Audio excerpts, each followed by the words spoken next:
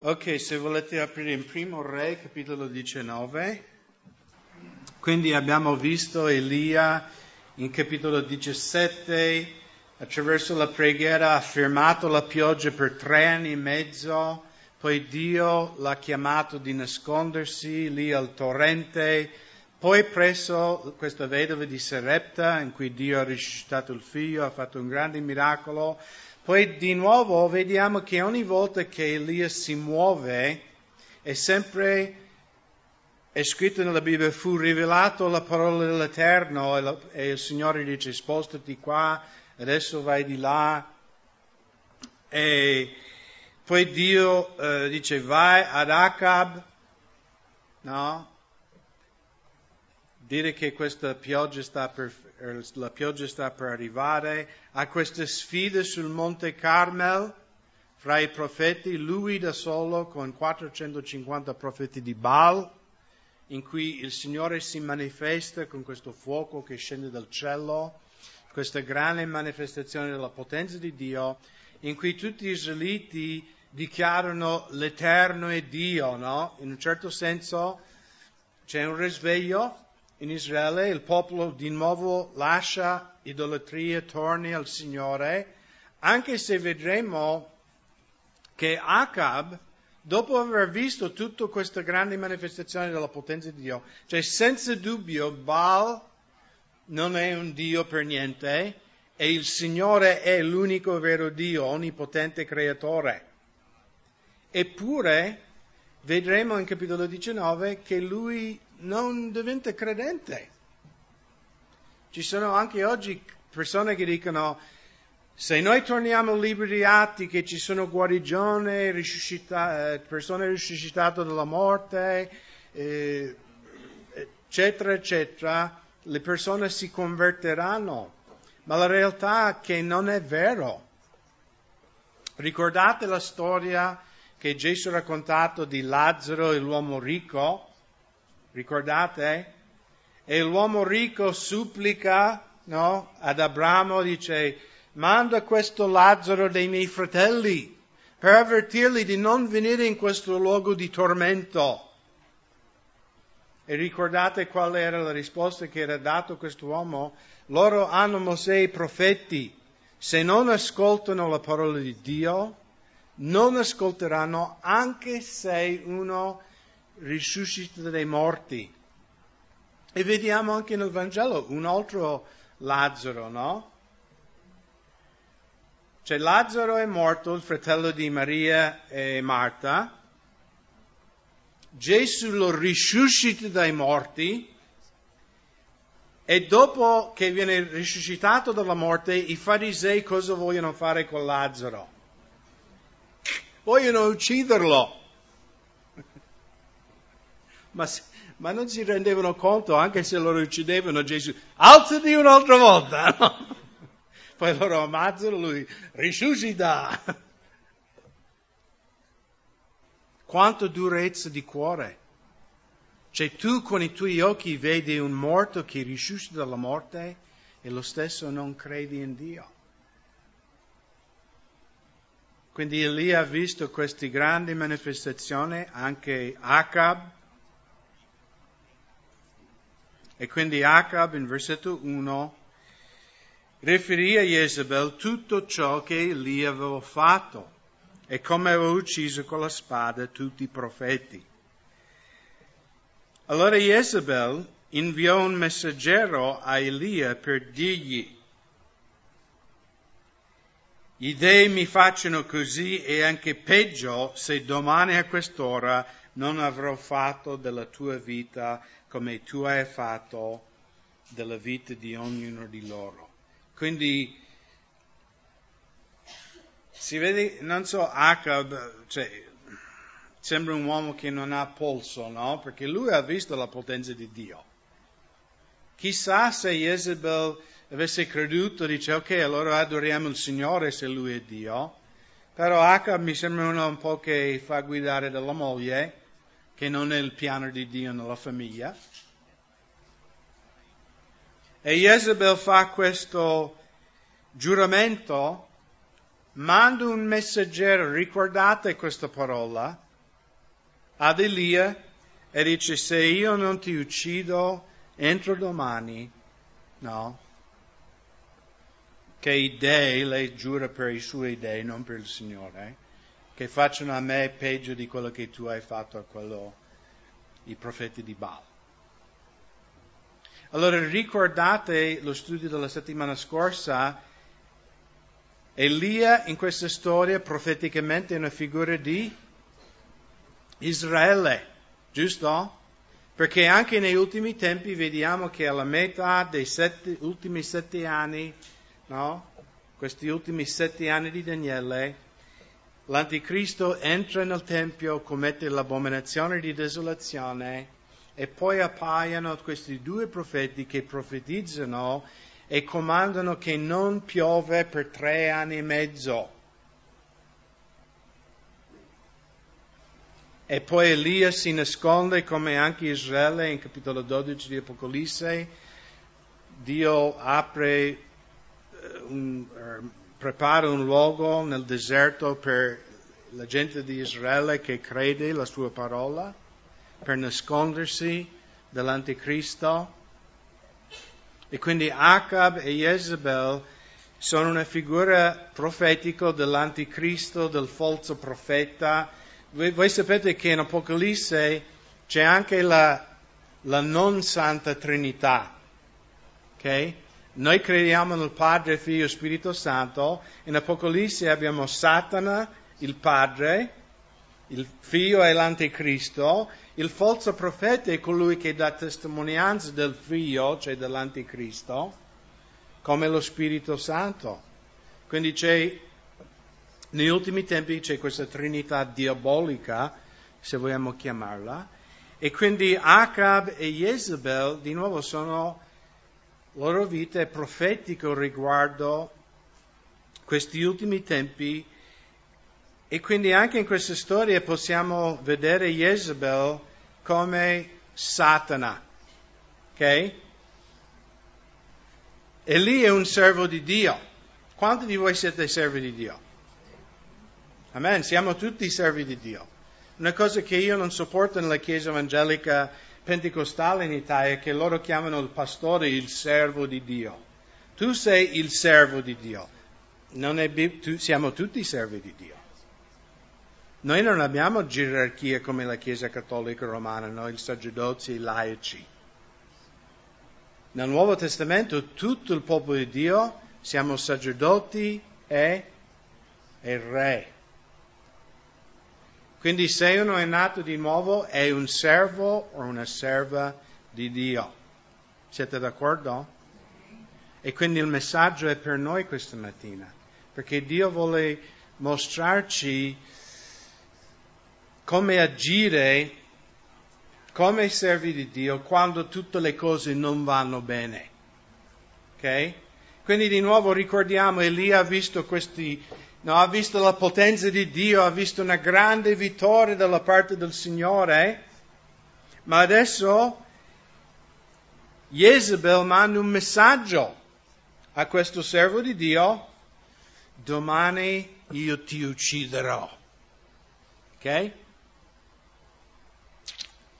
E purtroppo, in versetto 3, vedendo questo, Elia si levò e se ne andò per mettere in salvo la sua vita.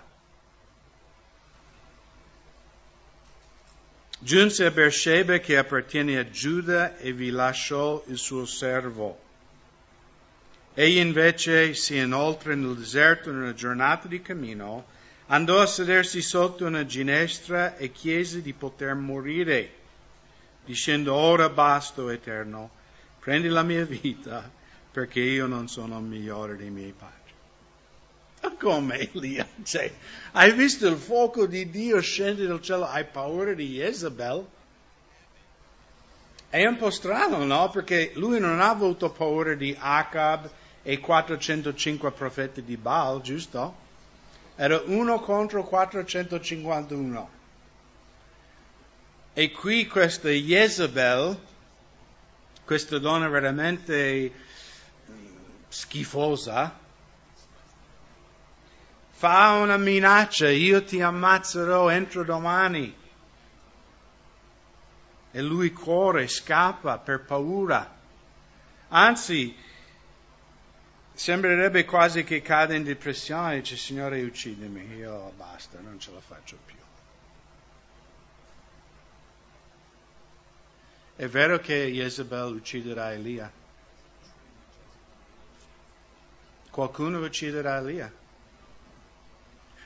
La cosa ironica è che Elia non morirà mai. Fino ad oggi non è morto ancora. Anzi, questo è un altro indizio che ci fa credere che lui è uno dei due testimoni in Apocalisse, perché lì questi due profeti saranno uccisi, perché la Bibbia dice che a ogni uomo ha puntato la morte. Tutti devono morire.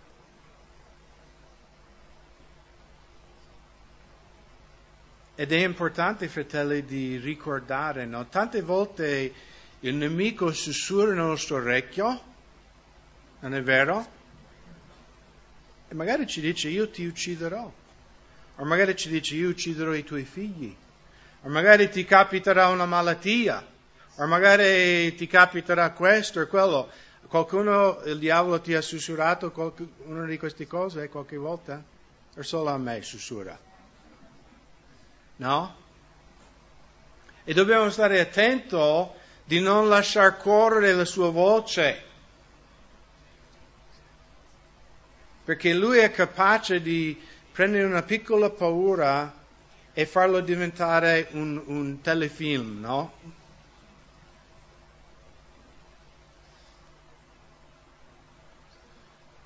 Di nuovo, Jezebel veramente ha mandato qualcuno con la spada? Cioè, fisicamente è successo qualcosa a Elia? No, niente. Ancora niente è successo. Lei ha solo mandato un messaggero, ricordate? Con un messaggio: io ti ammazzerò. Noterete anche che nel suo fuggire a Beersheba non è scritto: la parola dell'Eterno fu rivelato a Elia e il Signore ci va a Beersheba. Fino a questo momento nella sua vita, dovunque andava era sempre per la parola dell'Eterno. Invece Elia purtroppo sta camminando per quello che lui vede e non per fede.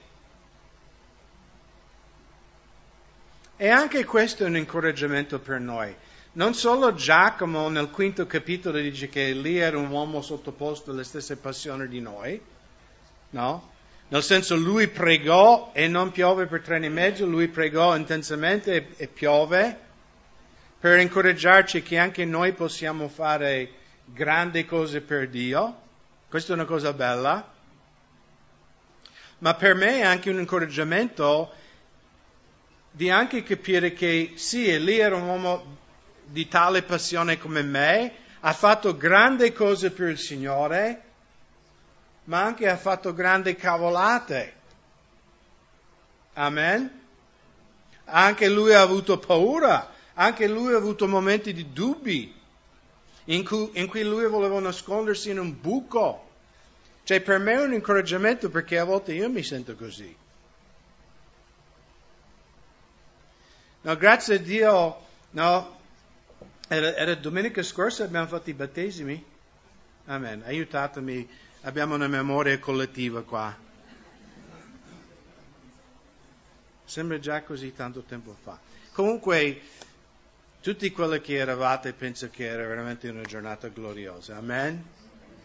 Abbiamo potuto anche parlare con tante persone lì al fiume di Gesù. C'era tanto: chi siete? Ma cos'è? Per questo io amo fare i battesimi là, perché c'è tanta gente che non conosce il Signore, che ha bisogno del Signore. Però potremmo dire, no, anche come comunità è stato per noi un giorno di grande vittoria, no? Tutte le preghiere che abbiamo fatto nei anni per la salvezza delle anime, questo è un frutto del nostro operare, fratelli, no? Non del mio, del nostro. Per dire anche le sorelle che servono cappuccino nel coffee bar. tutti quelli che servono alla Chiesa, tutti quelli che contribuiscono, questo è un frutto della nostra fatica.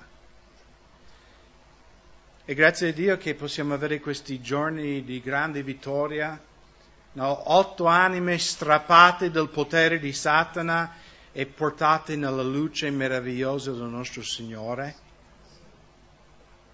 È glorioso. Però poi stiamo attenti, perché poi Satana, lui,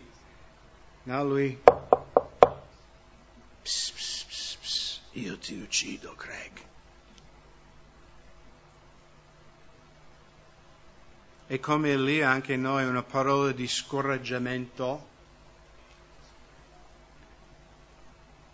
No, Barnabé era chiamato il figlio dell'incoraggiamento. Io credo nel dono dell'incoraggiamento. Satana ha anche i suoi doni. Il dono di discoraggiamento. No.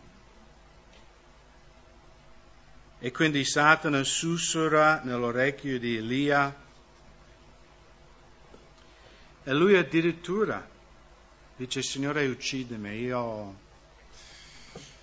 non voglio più vivere. Allora, alcuni di voi magari non siete abbastanza onesti per confessarlo, ma io ho sentito così tante volte. Lo dico. Come pastore. Dice, ma com'è possibile? Tu sei il pastore, per te tutti i giorni sei nella presenza del Signore.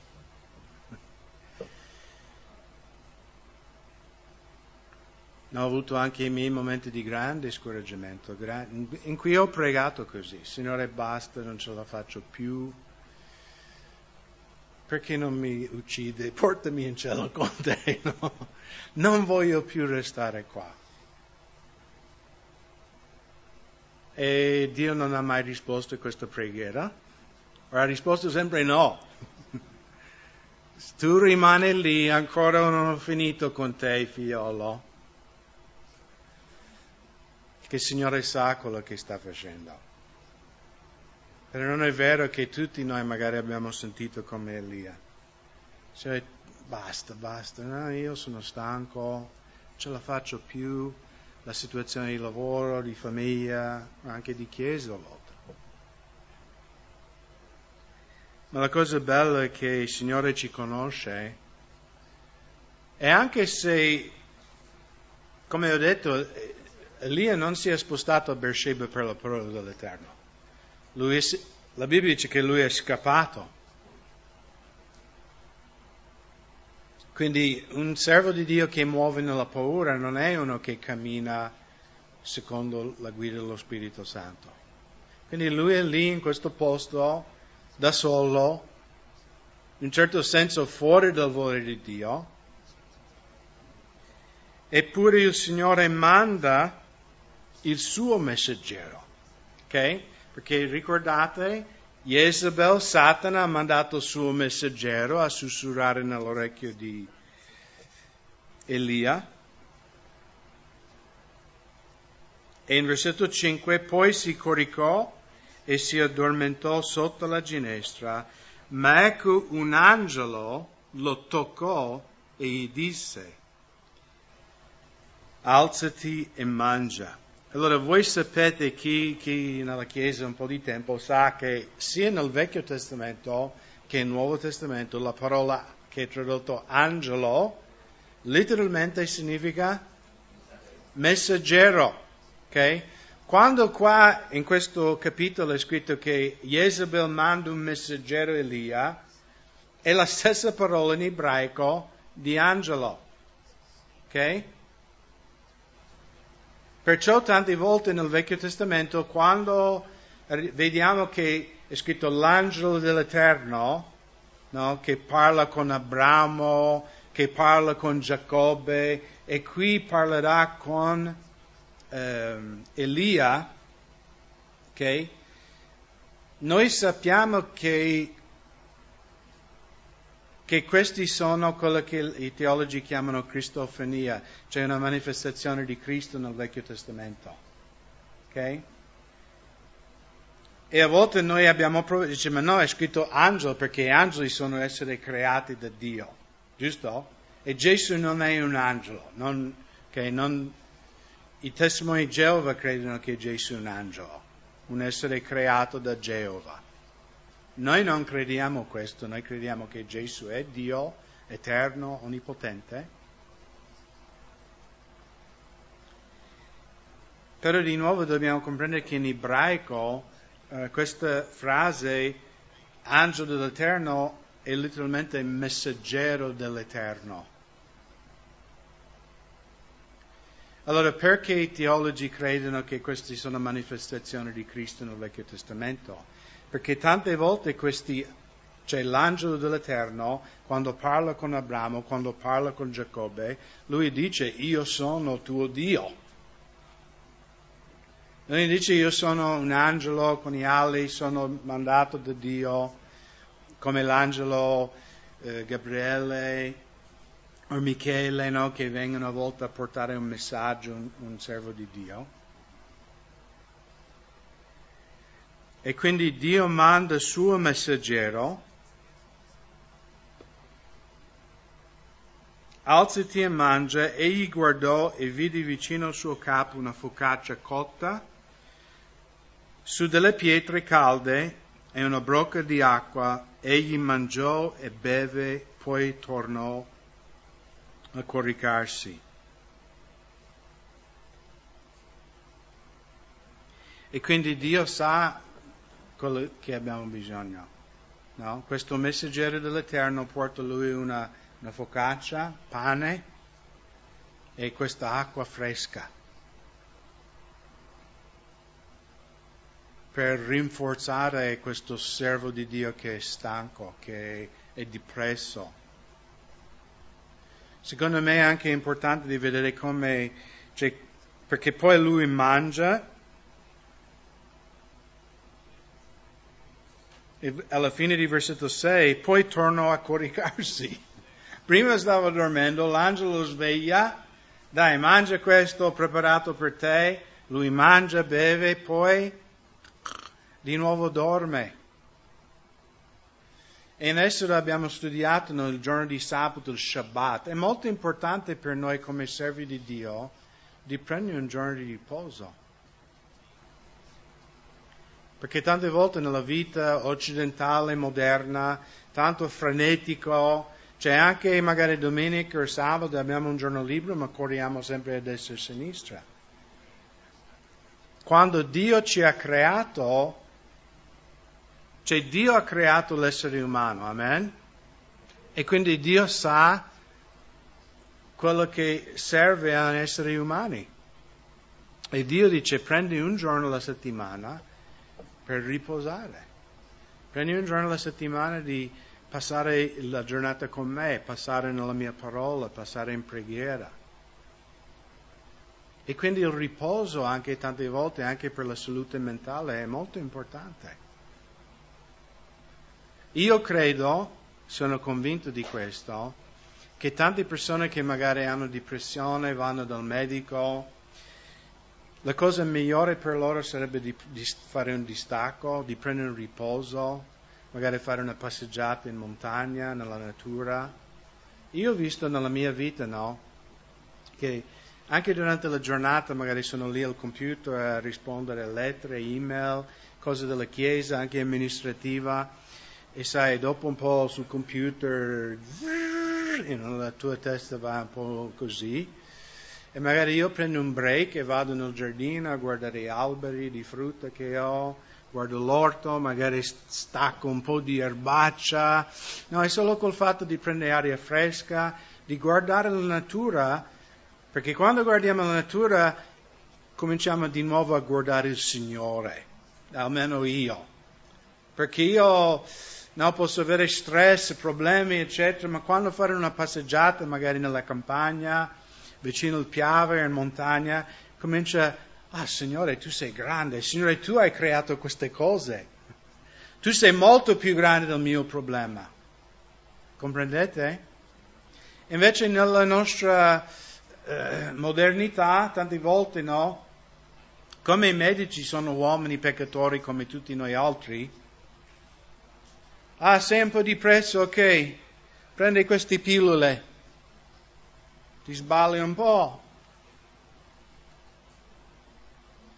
A volte ci sono persone che magari hanno bisogno di medicina per avere un bilancio chimico nel cervello.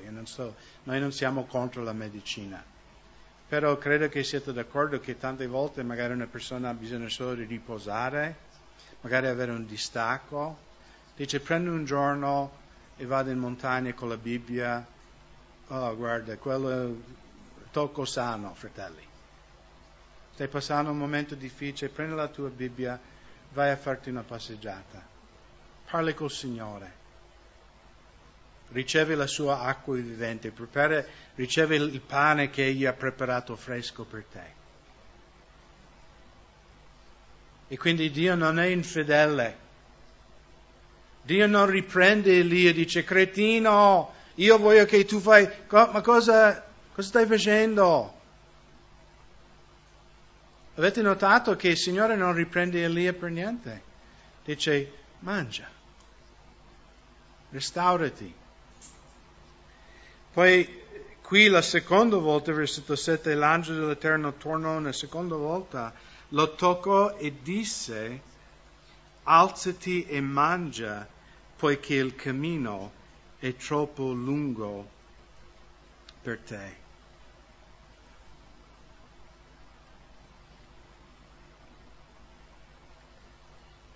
E secondo me anche noi come Elia tante volte noi ci stanchiamo, noi ci esauriamo, noi andiamo in depressione perché noi stiamo cercando di vivere questa vita cristiana nella nostra forza.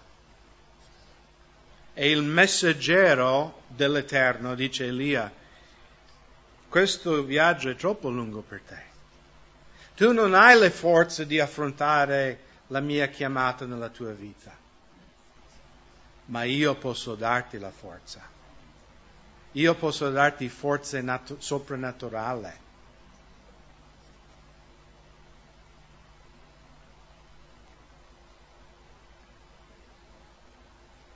Egli si alzò, mangiò e beve, poi nella forza dategli da quel cibo, camminò 40 giorni e 40 notti fino al monte di Dio, l'Oreb. Allora, voi sapete Horeb dov'è? Horeb è Monte Sinai. Ok?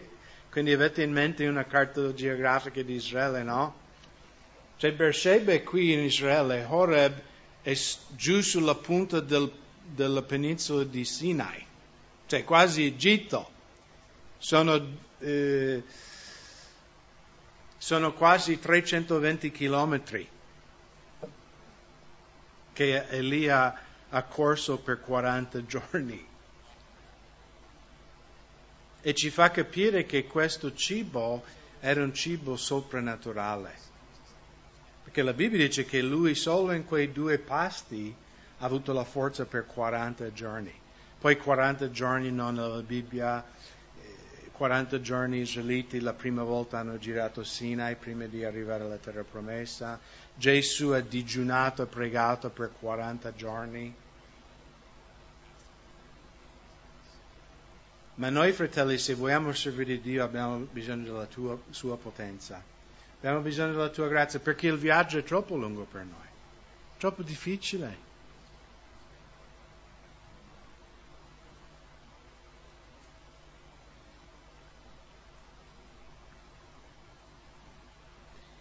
E in versetto 9, là entrò in una caverna e vi passò la notte, ed ecco la parola dell'Eterno gli fu rivolta, ok?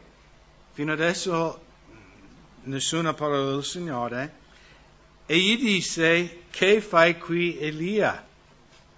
Perché sei qua? Dio non aveva comandato Elia di andare a Horeb. Vedremo più avanti, Dio aveva un altro piano. Lui voleva andare da Beersheba, lui è andato verso sud, ma vedremo che Dio voleva che lui va a Siria, a Damasco, che è nord di Israele. Quindi invece di andare nella direzione dove doveva andare, lui è andato nella direzione opposita, e il Signore dice, cosa fai qui? Egli rispose: sono stato mosso da una grande gelosia per l'Eterno, il Dio dei eserciti, perché i figli di Israele hanno abbandonato il tuo patto, hanno demolito i tuoi altari, hanno ucciso con la spada i tuoi profeti, sono rimasto io solo, ed essi cercano di togliermi la vita. Quindi in inglese noi diciamo che Elia stava avendo un pity party, no? Una festa di autocommiserazione.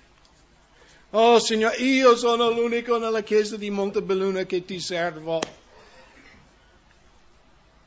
Io sono l'unico che ogni domenica sono lì nel coffee bar a fare. No, è Angelica non mi ha detto questo, no.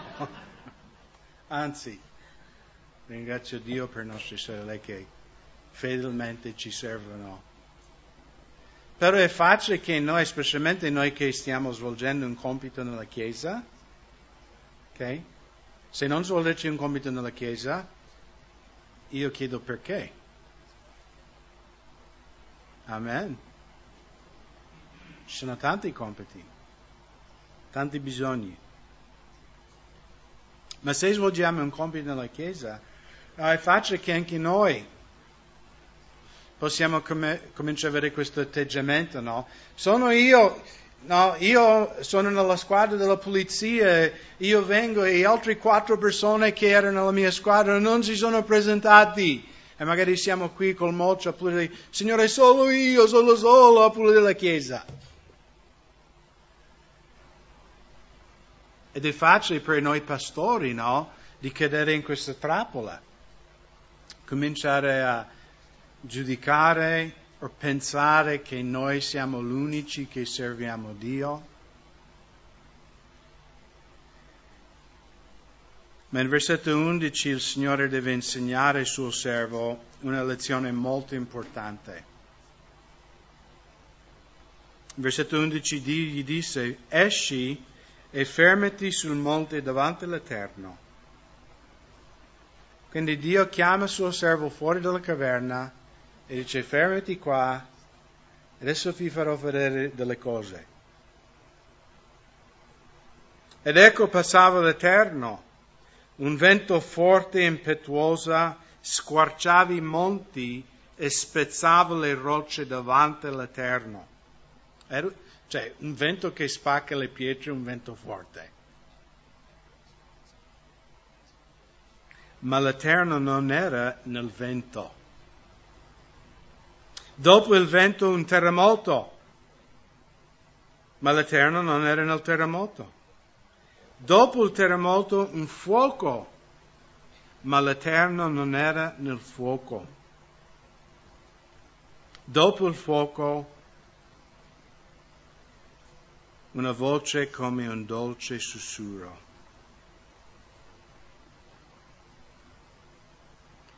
E secondo me ci sono tante interpretazioni sul significato di queste cose, però secondo me la cosa più logica, cioè quello che Dio vuole anche maestrarci questa mattina, perché tante volte nella Chiesa noi uguagliamo, si può dire? Cioè le manifestazioni di Dio con la presenza di Dio. Ok? Per esempio, domenica scorsa, grazie a Dio, abbiamo battezzato 8 nuovi fratelli. Ok? E potremmo dire, gloria a Dio, no? È bello essere gioioso, è giusto essere gioioso, essere, no? Come si dice, caricato da questa cosa. Ma se non avessimo battezzato nessuno, il Signore sarebbe con noi lo stesso? Certamente. Il Signore non è con noi perché quello che facciamo per Lui, se abbiamo avuto successo o non successo, il Signore è con noi per il prezioso sangue di Gesù Cristo. Ma secondo me Elia, no, lui vedeva questi, no, lui ha pregato, non ha piovuto. Lui ha fatto la sfida con i profeti di Baal Dio ha mandato il fuoco del cielo. E secondo me lui ha sbagliato nel pensare che le potenti manifestazioni di Dio è Dio. E anche noi a volte facciamo questo errore, no? Camminiamo per quello che vediamo. Se c'è successo, allora il Signore è con noi. Se accade qualcosa di brutto, Signore, dove sei? Cosa ci ha promesso Gesù Cristo nel Vangelo? Io sarò con voi finché cammini bene e vai in chiesa ogni domenica. C'era qualche clausola sulla promessa quando Gesù ha detto io sarò con voi fino alla fine di questa età presente? Non c'è se in quella affermazione. Se camminate bene, se fate questo, se convertite tutto il Veneto, non c'è nessuna clausola. Gesù ha proclamato, ha affermato a noi che siamo figlioli suoi, io sarò con voi fino alla fine di questo mondo. Amen. Non è secondo i nostri sentimenti, non è secondo potente manifestazione, o profezia o guarigione. Non è attraverso queste cose che viene confermata la presenza di Dio nella nostra vita. Anzi, io direi che queste sono conseguenze del sperimentare la presenza di Dio. E lì ha cominciato a dimenticare. Di nuovo noi sappiamo da Giacomo che Elia ha pregato ferventemente, giusto? Vuol dire che Elia in capitolo 17 e 18 era un uomo che passava tanto tempo in preghiera. Anche quando ha invocato la pioggia di nuovo, quante volte ha pregato? 7 volte. Non è scritto, cioè noi leggiamo in 2 secondi quel testo, ma non è scritto che lui ha fatto, Signore manda la pioggia, vai a guardare. Noi non sappiamo quanto tempo ha pregato. Può darsi che ha pregato 3 ore fra ogni mandare il servo a guardare. Giusto? Non sappiamo. E di nuovo non è che Dio dice ok, hai fatto 20 ore di preghiera, sei molto speciale. Perché secondo me come cristiani dovremmo coltivare di essere in comunione con Dio tutto il giorno. Anche quando siamo in fabbrica. Parlavo con un fratello l'altro giorno che grazie a Dio dove lui lavora in fabbrica, diciamo lavora da solo e quindi il datore di lavoro ha permesso a lui di mettere le cuffie, no, di ascoltare. E lui mi raccontava che lui tutto il giorno ascolta i studi biblici della comunità. E io dice, sai fratello, io finisco il giorno di lavoro così edificato, perché ho passato tutto il giorno ad ascoltare la parola di Dio. E lui ha detto, mentre ascolto io prego, no? Sono in comunione col Signore. Per tutti noi non è possibile questo. Però è anche vero che sprechiamo tanto tempo in cose inutili, cose che non ci danno niente spiritualmente parlando. E notate che Dio non era nel vento. Cioè Dio ha fatto venire il vento, giusto? Dio ha fatto venire il terremoto, Dio ha fatto venire il fuoco, ma la Bibbia dice che quelle cose non era Dio, erano le manifestazioni della potenza di Dio. Ma in che cosa troviamo il Signore? Una voce come un dolce sussurro. Perché il dolce sussurro ci parla del comunione intimo che abbiamo col Signore. Il tu per tu, che Dio desidera da ognuno di noi, ogni giorno di avere quel comunione intimo con noi. E secondo me il Signore voleva insegnare a Elia, il suo servo, anche noi. Craig, la mia presenza non è basata su quello che tu fai per me, non è basata sulle potenti manifestazioni dello Spirito. La mia presenza nella tua vita è basata su quello che mio figlio Gesù Cristo ha fatto sulla croce. E sicuramente se noi siamo in comunione con lo Spirito Santo, allora il Signore manifesterà anche con potente operazione. Noi non scartiamo le manifestazioni di Dio, è solo che le manifestazioni non sono Dio. Quindi di nuovo il Signore in versetto 13 chiede a Elia, or come udì questo Elia si coperse la faccia col mantello, uscì, si fermò all'ingresso della caverna, ed ecco una voce che diceva, che fai qui Elia? E rispose, sono stato mosso da una grande gelosia per l'Eterno, per il Dio dei eserciti, perché i figli di Israele hanno abbandonato il tuo patto, hanno demolito i tuoi altari, hanno ucciso con la spada i tuoi profeti, sono rimasto io solo. Ed essi cercano di togliermi Cioè io dico, ma Signore, secondo me Signore, bla bla bla bla bla, ancora stai lì a lamentare, a pensare che tu sei l'unico che mi serve? E notate cosa risponde il Signore. L'Eterno disse, va, rifà la strada del ritorno fino al deserto di Damasco, giunti là ungerai Hazael come re di Siria, ungerai pure Jehu, figlio di Nimshi, come re di Israele, ungerai quindi Eliseo, figlio di Shaphat, di Abel Mehelo, come profeta al tuo posto. Così chiunque scamperà la spada di Hazael sarà ucciso da Jehu, chiunque scamperà la spada di Jehu sarà ucciso da Eliseo. Ma ho lasciato in Israele un residuo di 7.000 uomini, tutti quelli le cui ginocchia non si sono piegati davanti a Baal e non hanno baciato con la loro bocca. Elia, tu credi di essere l'unico che mi sta servendo, ma ti sbagli di brutto.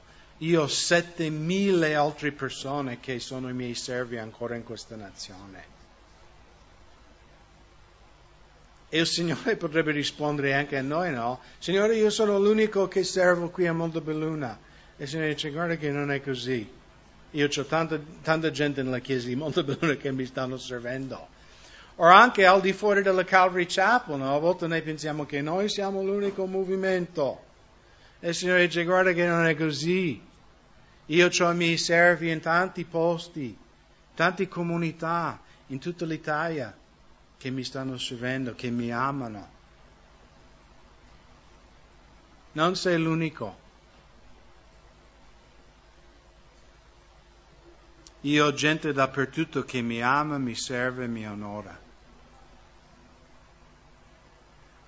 E quindi se tu, la prossima volta che il diavolo sussurra nel tuo orecchio, ti uccido i tuoi figli, fratelli, ascoltatemi bene, come a novembre saranno 90 anni che io sono pastore di questa comunità. E quante volte ho avuto fratelli che vengono da me, fratello, io ho paura di questa cosa. Ma perché c'è evidenza? No. Tante volte noi abbiamo paura, in realtà non c'è nessuna evidenza concreta che accadrà quella cosa. E io dico, ma se succede qualcosa, allora vieni e preghiamo. Mi seguite? Tante volte il diavolo ci blocca, ci paralizza, perché lui ha sussurrato nel nostro orecchio, togliamo lo sguardo da Gesù e cominciamo a guardare il problema e siamo paralizzati. Ma Dio vuole incoraggiarci questa mattina di non ascoltare la voce del nemico, ma di ascoltare la sua voce. Di appartarci come Elia per magari un tempo di riposo e lascia che lui ci porta la focaccia e l'acqua vivente.